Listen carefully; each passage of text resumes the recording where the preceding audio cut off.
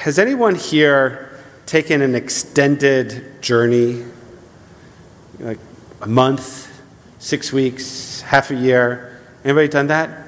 Raise your hand if you've done that. Quite a few people. Interesting. Why did you do it? Someone. You hate winter. All right. So going to Florida, to Palm Springs, to Arizona, where do you go? Spain and Portugal. I want to hang out with you more. Going to Spain and Portugal to get away from the winter. Right? So one is to get away from the winter. Why else do we do this? You wanted to see the Galapagos. What else? Irving? Took a sabbatical with your family. On your 60th birthday by yourself to Israel. Kol hakavod. A lot of people, I'm sorry, what? Want to take a break from work. Who doesn't? I'm sorry? You were young and you wanted an adventure. I remember the first time I had heard about doing anything like this. I'm a big movie and TV person, so this is going to be a movie reference from the 80s. Remember Crocodile Dundee? Right? And at the end of the movie, what does he go and do? He goes on a walkabout, is what he called it, a walkabout, which is a Australian Aborigine ritual journey. That's what a walkabout is. It's a ritual journey. It's a journey, and this is the language that we use very much even today. It's a journey to go find oneself. A journey to go find oneself.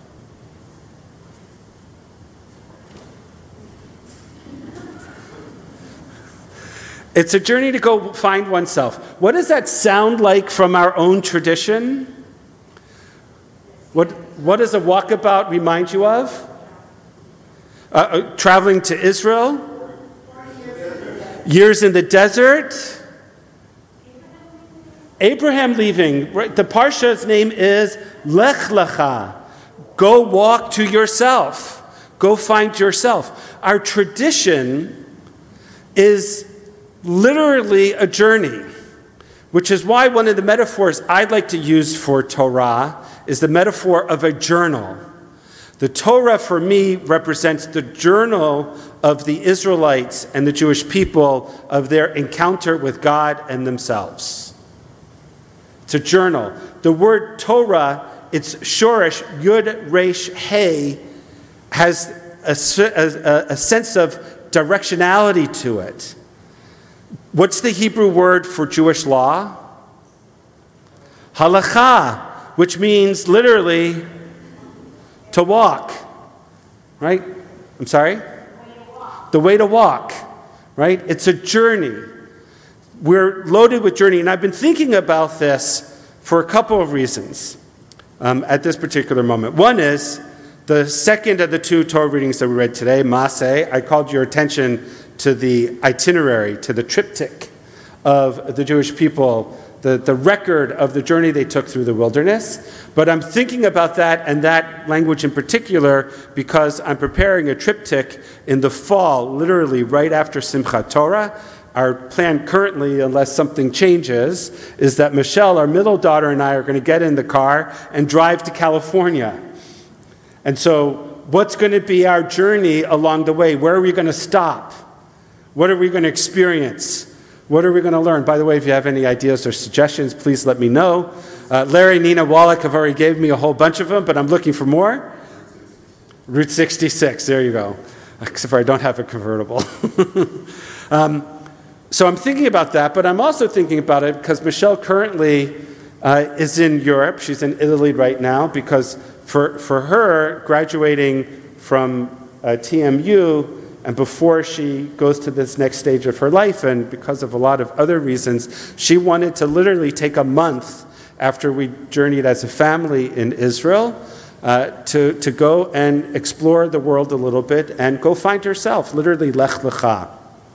I'm also thinking about it because when I was in Israel with our family a couple of weeks ago, for my sister and her families, for my nephews and my niece, this was their first time in Israel and the most immersive Jewish experience they've ever had.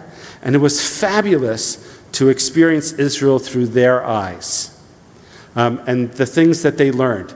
So, for example, do you know how to make a map of Israel with your body? Here's the map of Israel. I gotta get this right. Here's the map of Israel.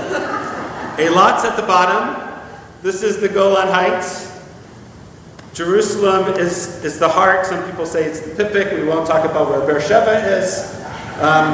But then you've got the dead, the med, and the red. Right? You'll never, ever forget the map of Israel again.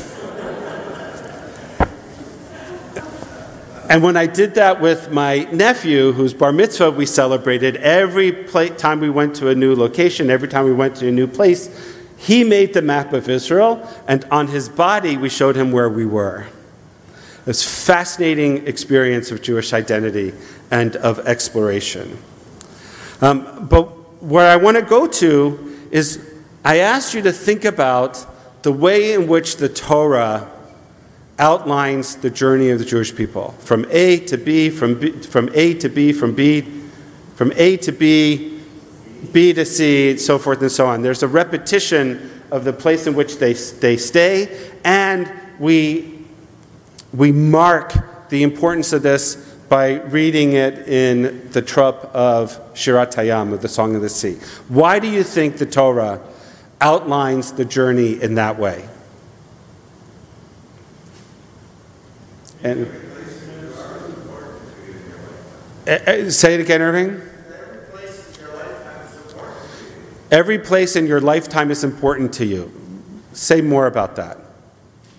And if not you, somebody else. Gary. It's all about water. Sorry? It's all about water. That's interesting. So you're connecting the song of the sea to the notion that every place you go, there has to be water. If there's no water, there's no life. Very practical answer. Yeah. The journey through life is not smooth. Definitely hiccups along the way. To remember where you were and where you're going, and also to remember what were the life experiences, the growth, the hiccups that you experienced along the way, such that you can grow as a human being, as an individual. The Midrash takes that and makes it explicit. Midrash Tanchuma, for example, says, commenting on the beginning of the Parsha, Ela Maseh b'nei Yisrael, these are the stages. Maseh are the stages of the children of Israel. Right, so it translates Maseh, the journey, as the stages. The matter is comparable to a king whose son is ill, says the Midrash. He brought him to a certain place to heal him. In other words, the king takes his son to a specialist in order to find healing. And when they're returning, the father recounts to his son the stages of their journey. Here's where we slept. Here we cooled off.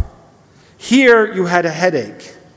Similarly, HaKadosh Baruch Hu, God, says to Moses, recount all the places in which Bnei Israel provoked me. It's therefore stated these are the stages. All the places where Bnei Israel almost fell off the wagon, so to speak, and lost their way by moving away from God. The Baal Shem Tov, the founder of Chassidut, says that these were the marches, El Maseh Bnei Yisrael. I heard in the name of my father Zichrono Livracha that all 42 stops on the journey of the Israelites were and are also for every person the journey of life. From the day of his birth until his return to eternity, to realize that from the day of birth and the departure of one's mother's womb is like going out of Egypt. So the Baal Shem Tov is comparing birth to the experience of Yetziat Mitzrayim, of going out of Egypt. And as is well known, after you go from stop to stop until you come to the journey of the world, which is always coming, meaning the time of the Mashiach and the future. And finally, on this, Rav Dov Ber, the Magid of Metzorich, says, the kavanah, the intent of each of these marches or stages was to repair, litaken, these places, and to bring out from each its holy sparks. Therefore, the name of the stations were written in the Torah, as are the places that the Israelites repaired. Moses recorded all the places from which the holy sparks were extracted during the course of their journey. They didn't travel to other places, only to those places that were divinely hinted at for repair and therefore directed by Adonai. Here we have three different examples of how our ancestors understood that the retelling of the journey is not simply to mark places on a map, but to dig a little bit deeper, to reflect upon the experiences that Bnei Yisrael had in those places, such that they either learned something new, that they themselves grew, or that there was something in the place itself in which there was a divine holy spark that was required of tikkun, of repair, and the relationship between Israel and Torah and God and that place provided the tikkun. It's the notion of journeying of life. Every verse where the travels are mentioned, this notion of vayisu and vayichanu are repeated over and over again. They traveled and they camped. They didn't just wander. That's the point. Traveled and camped. They learned something new about themselves, about Torah, and about God. Everything they experienced, every new place, every new battle, every disaster, every victory, every people and place they encountered became a place in which they learned and practiced their values. As a people, we've been known as the wandering people because until the state of Israel, we had no home. For 2,000 years, we traveled and we camped through history and throughout the world. But we have not only survived, but flourished for 4,000 years. Not so much because of what happened in the Vayisu, in the wandering, in the travel, but because of what happened in the Vayichanu, in those places where we were able to dwell, to camp. Wherever we went, there was worship and study, marriage and baby namings, b'nai mitzvah. In every place, Jewish life took place, and our people and tradition have grown. And I want to comment that in every place, including in the depths of the darkness, did those opportunities of hope and of continuation continue. Vayisu, vayichanu. So I'm looking forward to the journey that I'm about to take, maybe. She may have been offered a job in Toronto, so we'll see if she stays. But I'm looking forward to these journeys. I always look forward to traveling because it's through traveling, it's through experiencing new opportunities that we grow as human beings. Same is true for Jewish life. No matter where one travels, we have the same Torah, the same prayer book, the same prayers.